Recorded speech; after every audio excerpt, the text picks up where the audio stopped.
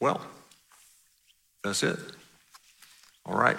So let me say today that before I get into what I'm going to get into, we're going to kind of not necessarily preach through, but talk through a little bit all of Ephesians, the whole book, which sounds like a lot, except that Sam preached Genesis through Revelation. And so this will actually feel like nothing. Oh yeah, I forgot about the offering. We should probably do that. Y'all just, go ahead and pass those baskets. And if you want to give to some other way, you can do that as well. That's why my wife sits on the front row. Well, for that and for editing purposes. So we're going to talk a little bit about Ephesians today and just kind of how Ephesians is laid out and what Paul is saying to the people at Ephesus, what it is he's trying to get across and how he's doing that. And before I jump into that, I want to say this. People are different. I don't know if y'all noticed that or not, but people are different. And so we're going to talk a little bit today about, actually, what we're talking about is being led by the Spirit rather than being effort-driven, okay? Led by the Spirit rather than effort-driven. Now, when I just say that, we're going to be led by the Spirit, not effort-driven, some of you think you hear what I'm saying, and you may not hear what I'm saying. And so I want to make sure that you understand where I'm going with this. People are different, and when I am led by the Spirit, I probably move at a pace that would seem like a tortoise to you, okay? But that has more to do with my personality than it does being led by the Spirit. Because some of you, when you're led by the Spirit, you move at what to me would seem like the pace of a horse race, a racehorse, right? And it's the way that you're wired. Some people are wired to move fast and some people are wired to move slow. And so, sorry to say slow people. So slow people, when they're led by the Spirit, typically move at a more methodical pace. But some of you are wired to produce. And when you're being led by the Spirit, you can do like 7 things at once. And that's awesome. It's amazing. Here's the thing that we want to stay away from. We want to stay away from being driven by the things of the world. There's a busyness. We live in a busy culture, right? There are 2 kinds of busyness. There's a being busy about the things of the kingdom, and there's being busy in the things of the world. And when we're busy in the things of the world, it keeps us from the things of the kingdom.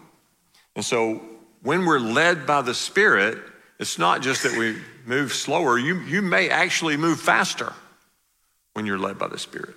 It's just you're led in a different way to different things. Does that make sense? Okay, so I just want to make sure that when I get into this and I'm talking about being Spirit-led, not effort-driven, I don't want any of you to hear me say that, slowing down means doing nothing. What slowing down means is kind of pushing aside the temptation to run hard after the things of the world so that you can run actually harder after the things of the kingdom. So, all right. Now, we're going to kind of move through Ephesians. I'm going to focus on one section in chapter 5, but I want to give you kind of the layout of Ephesians before we do that.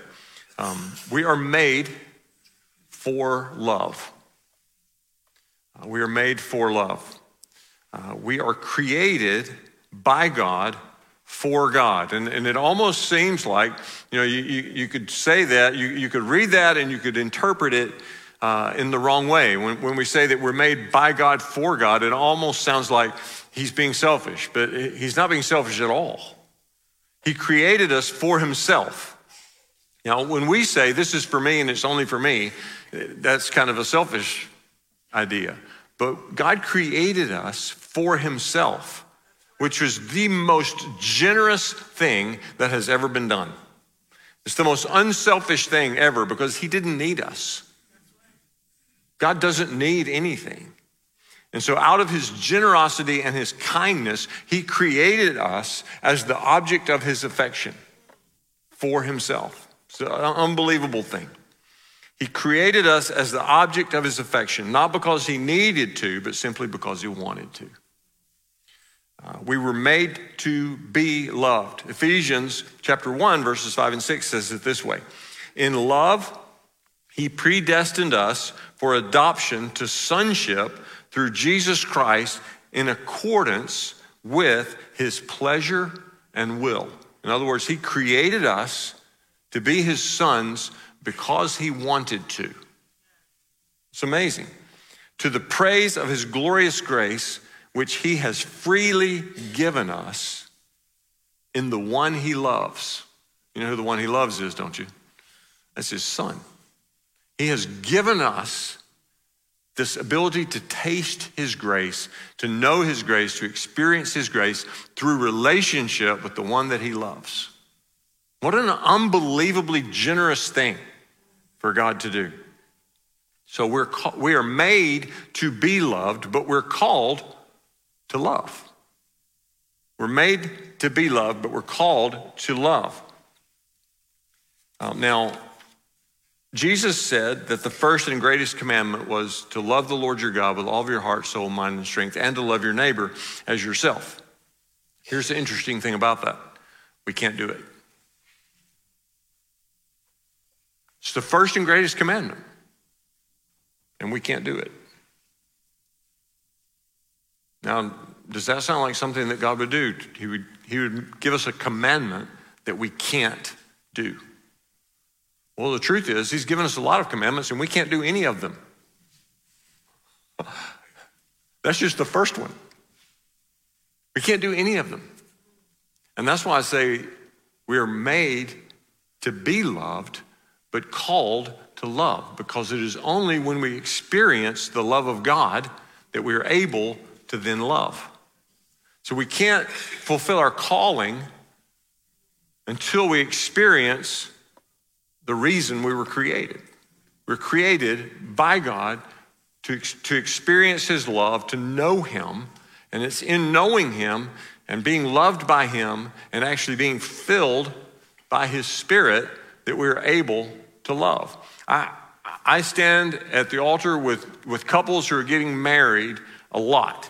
And here's the incredible thing about marriage. Marriage is built on a foundation of unconditional love. And none of us is capable of loving unconditionally. And that's why marriage is a covenant between a husband and a wife and God. Because God is the one who provides the love. God can love you, love another person through you, and love you through another person, which is another unbelievably generous thing that he has done. Now, last week we talked about Nicodemus.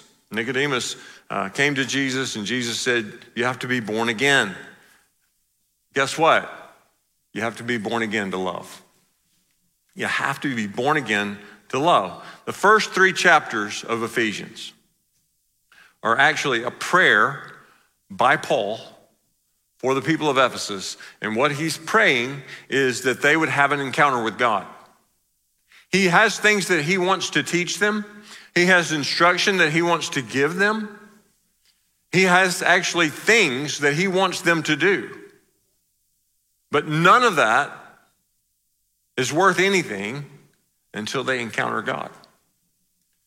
Until their hearts are born again in the Spirit.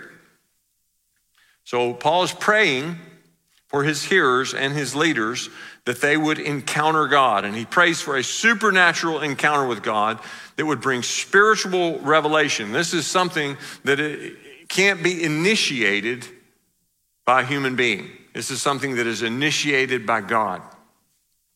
We can't make it up. You can't work up in your own effort the things of the Spirit. They have to come from him. So we know then that we are called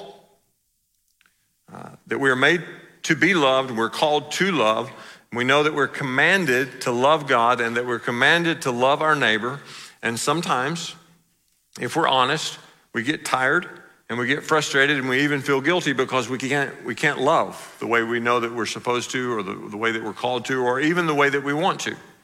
And in marriage, a lot of times we feel those same frustrations because we know the Bible says, husbands, love your wives as Christ loves the church.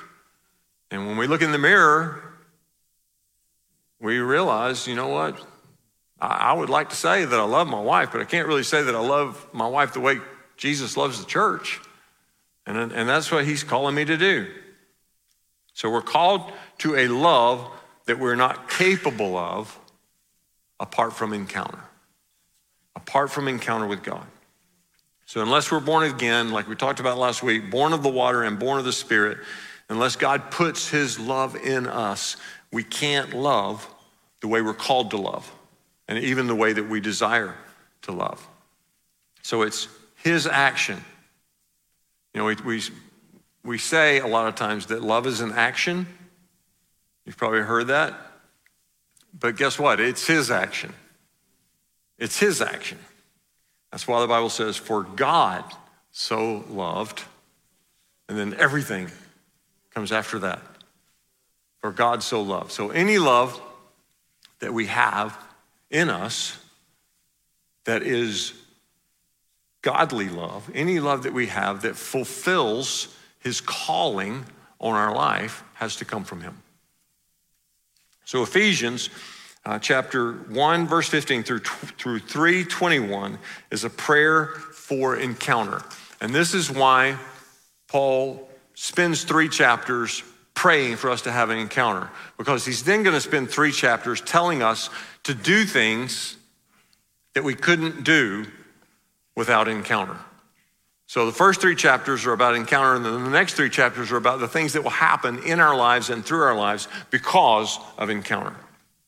So beginning with chapter 4, Paul gives us instructions on things that we're to do. And he begins with this: as a prisoner of the Lord, then, or as a prisoner of the Lord, therefore, because you belong to Jesus, these are the things that will happen. So he lays out this plan for encounter, this desire for encounter in 3 chapters. And then he says, in the beginning of chapter 4, because you have encountered the Lord, this is what will happen. Okay? So let me explain it this way.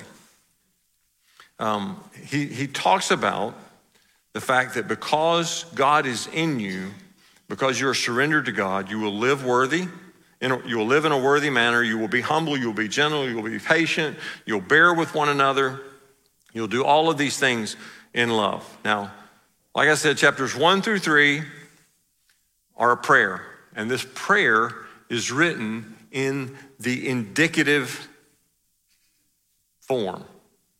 Now, what that means is that when something is stated in the indicative, it is telling you what is. Okay? So this is a little grammar lesson. The indicative indicates what God has done. Okay, that's a good way to remember it. The indicative indicates what God has done and who we are because of what he's done. Okay, so we're sons and daughters not because of anything that we have done. We are sons and daughters because of what he has done. That's the indicative. Now, chapters 4 through 6 are written in the imperative. And the imperative form is a command. So 1 through 3 is indicative. These are the things that are true. The indicative indicates what God has done. These things are true. God has done these things. And then the imperative, chapters 4 through 6, are a command. Now, throughout the New Testament, we are given ethical imperatives that are based upon theological indicatives. Does that make sense? Okay. So we're giving ethical imperatives. These are the things that you are supposed to do because of what God has done. Okay, so there. So obedience is always a response to grace. We don't obey in order to be loved. We obey because we are loved. Okay? That's why the Bible says that it's his kindness that leads us to repentance. So the indicative says, this is who you are because of what God has done. And the imperative says, this is how you should live based on who you are. This is how you should live based on who you are. So identity then determines behavior. Behavior does not determine identity. So Paul is determined that we encounter God because he knows that knowledge is not enough. Paul could stand up and he could start at chapter 4 without chapters 1 through 3. He could start at chapter 4 and tell them all the things they need to do. He could tell them, this is how you're supposed to live. These are the things you're supposed to do. This is how you treat your wife. This is how you treat your husband. This is how you raise your kids. This is how you do this. This is how you do that. The reason he doesn't do that is because he knows that knowledge is not enough. How does Paul know that? He's been there. He knows stuff. Paul is a Pharisee. Who else was a Pharisee? Nicodemus. Paul is like Nicodemus. That's why he understands this being born again thing so well. He has lived like Nicodemus. He was a Pharisee. He knew stuff, and it wasn't enough. He knew so much that he was going around killing Christians. And so Paul understands that knowledge is not enough. In fact, knowledge is like water. Knowledge is like water. You remember the story of Jesus at the wedding in Cana of Galilee? All they had was water. They ran out of wine, and they had water. And Jesus' mother comes to him and says, they need some wine. And then she says, do whatever he says. Even after he kind of gives the idea that, he's not going to do anything, moms just know. And so she says, do whatever he says. And she walks away, and what does he do? He turns the water into wine. And so what I would suggest to you is that knowledge is not, it's not that knowledge is unimportant. Knowledge is important. We don't want to be stupid. We want to know stuff. But what you really need is you need to give your water to Jesus and let him turn it into wine. Okay. So now, Ephesians 5:15-21. We're finally there. Let's read this. Or we could sing. Okay. Be careful then how you live, not as unwise, but as wise, making the most of every opportunity because the days are evil. Therefore, do not be foolish, but understand what the Lord's will is. Do not get drunk on wine, which leads to debauchery. Instead, be filled with the Spirit, speaking to one another with psalms, hymns, and songs from the Spirit. Sing and make music from your heart to the Lord, always giving thanks to God, the Father of everything, in the name of our Lord Jesus Christ. Submit to one another out of reverence for Christ. Some say that all of Paul's writings, as well as the book of Acts, hangs on Ephesians 5:15-21. Now, I would go so far as to say that the Gospels point to Ephesians 5, and that everything else in the New Testament hinges on Ephesians 5:15-21. Especially verse 18, second half, that says, be filled with the Holy Spirit. And the reason I say the Gospels point to that is because Jesus himself tells his disciples at the end of the Gospels, after we've lived the whole story of the life of Jesus, he's died, he's been resurrected, he gathers his disciples and he says to them, go to Jerusalem and wait. Wait for what? The promise of the Father. The very thing that Paul is talking about in Ephesians 5.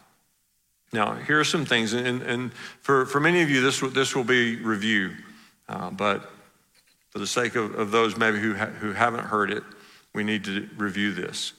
These are some things you need to know about being filled with the Holy Spirit. Number one, it's in the passive voice. You're going to know so much grammar when you get home today. You're going to feel like you have been to school. It's in the passive voice. And what that means is it is something that is done to you. It's not something you do. You can't fill yourself with the Holy Spirit. God fills you. So it's in the passive voice. It's done to you. Secondly, it's in the plural form. And the fact that this word from Paul is in the plural form, he doesn't say to one person, you should be filled. He says to the entire body of Christ, you should all be filled. So it's not just for the preacher. It's not just for the missionary. It's not just for the guest speaker. It's for everyone. Plural form, all believers need to be filled with the Holy Spirit. It's in the imperative mood. Now, imperative we've mentioned already. It's a command. And that means that being filled with the Holy Spirit is not a suggestion and it's not an option. It's not like, okay, some of you might want to be filled. Some of you might not. It's not that. It's a command. God is saying you need to be filled with the Holy Spirit. Otherwise, you're not going to be able to do the things that I need you and want you to do. So it's not a suggestion. Gordon Fee, he actually passed away in 2022, I think October. He was a New Testament professor at Regent College in Vancouver. Incredible man, smart guy, New Testament professor. And he said that when Paul says, be filled, or actually when God says through Paul, be filled, he calls that the ultimate imperative. The ultimate imperative. Now, it's also a verb of continual action. Now, this is really important. Don't miss this. It is a verb of continual action. What does that mean? It means that once it starts, it never stops. Once you invite the Spirit of God to fill you, it's like stepping into a never-ending river. And God continues to pour himself into you every day for the rest of your life. The best translation of this passage is actually, go on being filled by the Holy Spirit. Incredible. So Paul, after he says this, be filled, he gives this command to all believers. He indicates that the Holy Spirit will impact us. That when we're filled, it will change how we do certain things. The presence of God in us will change how we live. Imagine that. The presence of God will change how we live. And he talks he mentions about 5 things. And there are other things that are mentioned in other places in Scripture. There's certainly the fruit of the Spirit and the gifts of the Spirit and all of these things. But Paul in this passage mentions just a few things, and over half of what he talks about has to do with worship. That being filled will change the way we worship.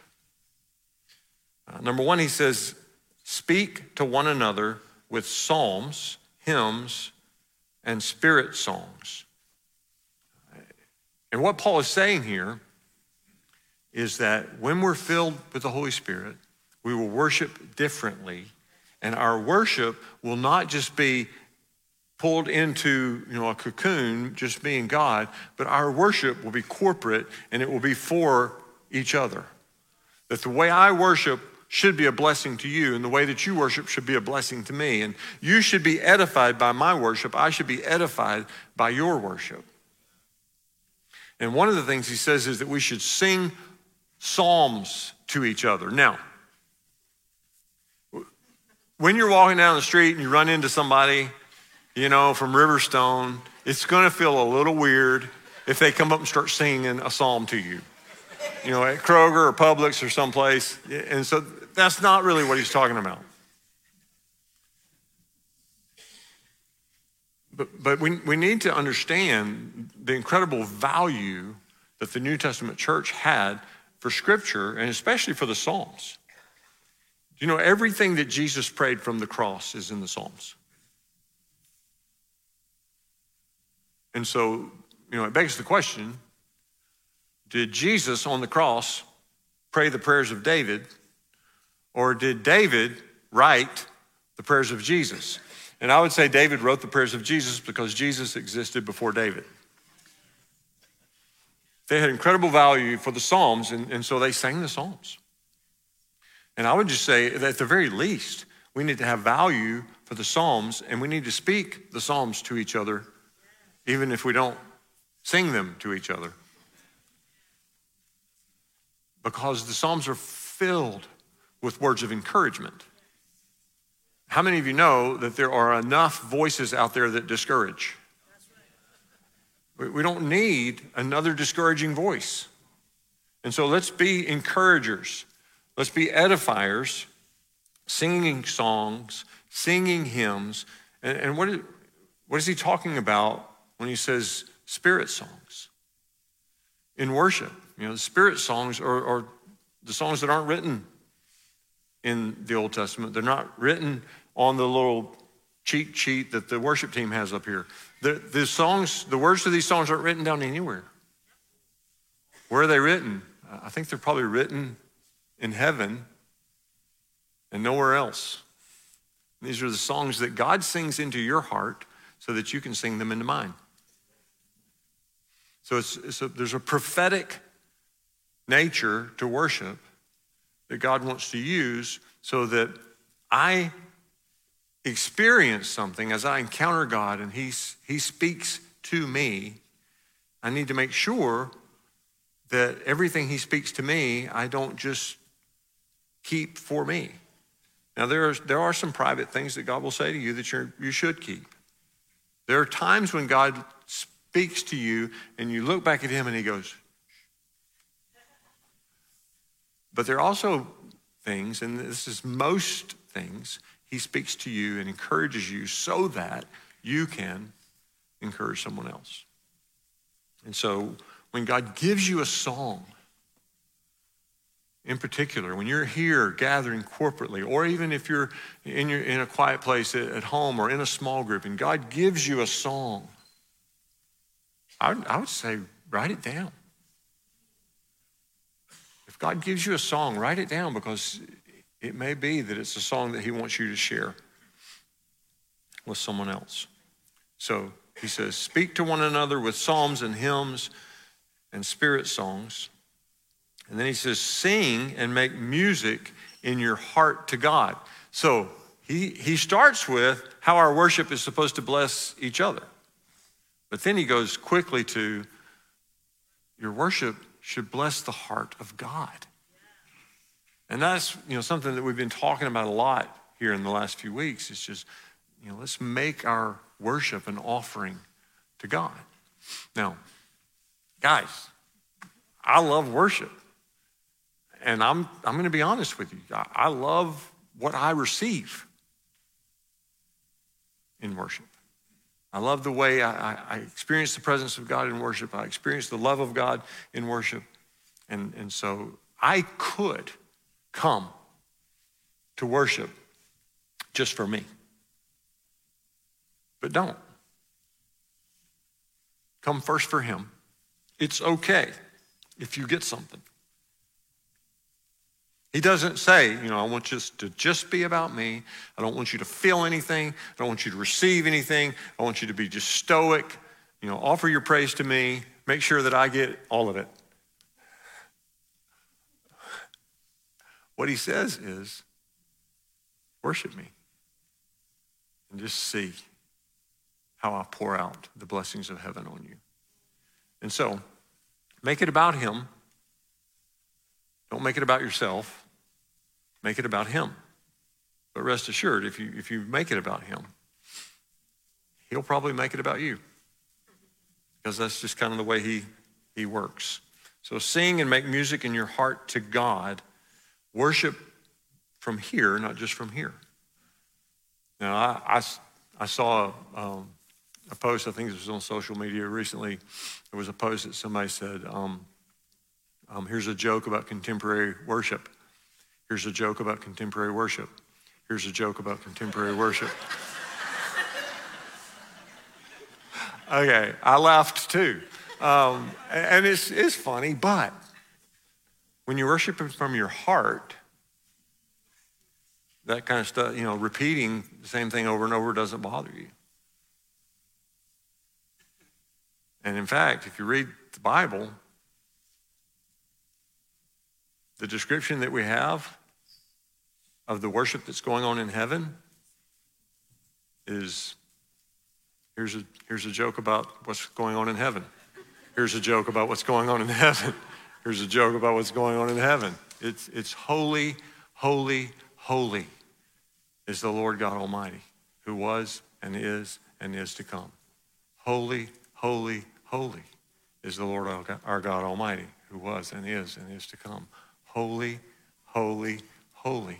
And it just goes on and on and on and on and on, because it's good and because it's true. So worship, not just from your head, but from your heart. And then he says, always give thanks to God in the name of Jesus.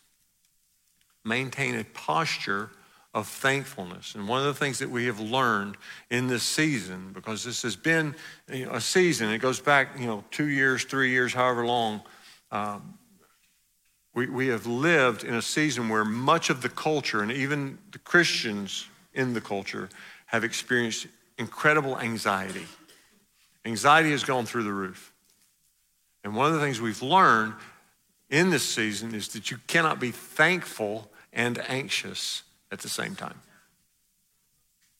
It's been proven to be biologically impossible to be thankful and anxious at the same time. And so Paul is actually giving us a recipe for peace.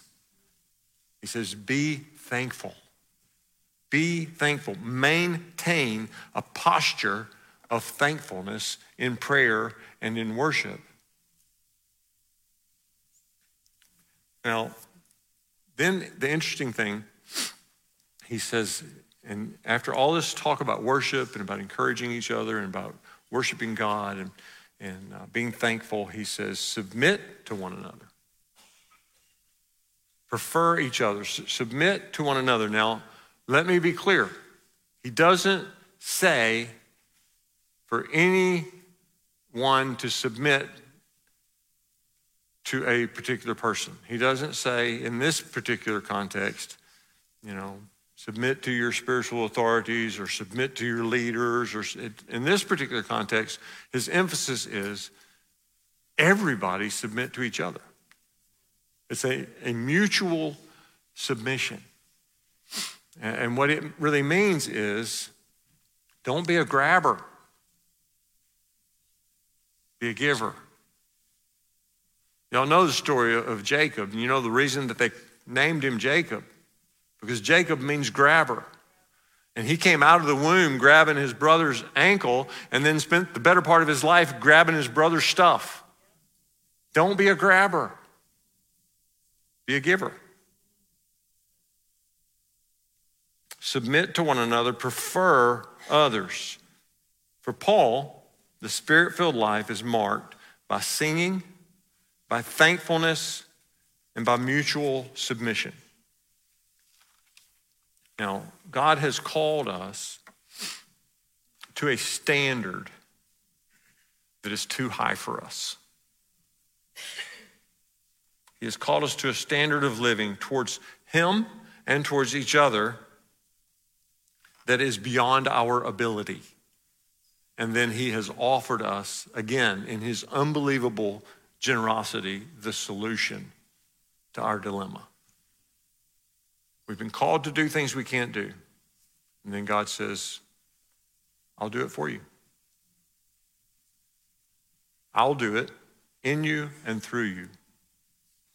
All you have to do is submit and surrender to me. So He invites us to surrender to Him and to be filled by Him. And that is the message of Ephesians, is encounter God, be filled by him, and then see how much more incredible, how much more fun, how much more exciting, how much more productive life is in the power of the Spirit than it is through your own effort. That makes sense? Okay. All right. Won't you stand? I'm going to invite our teams to come.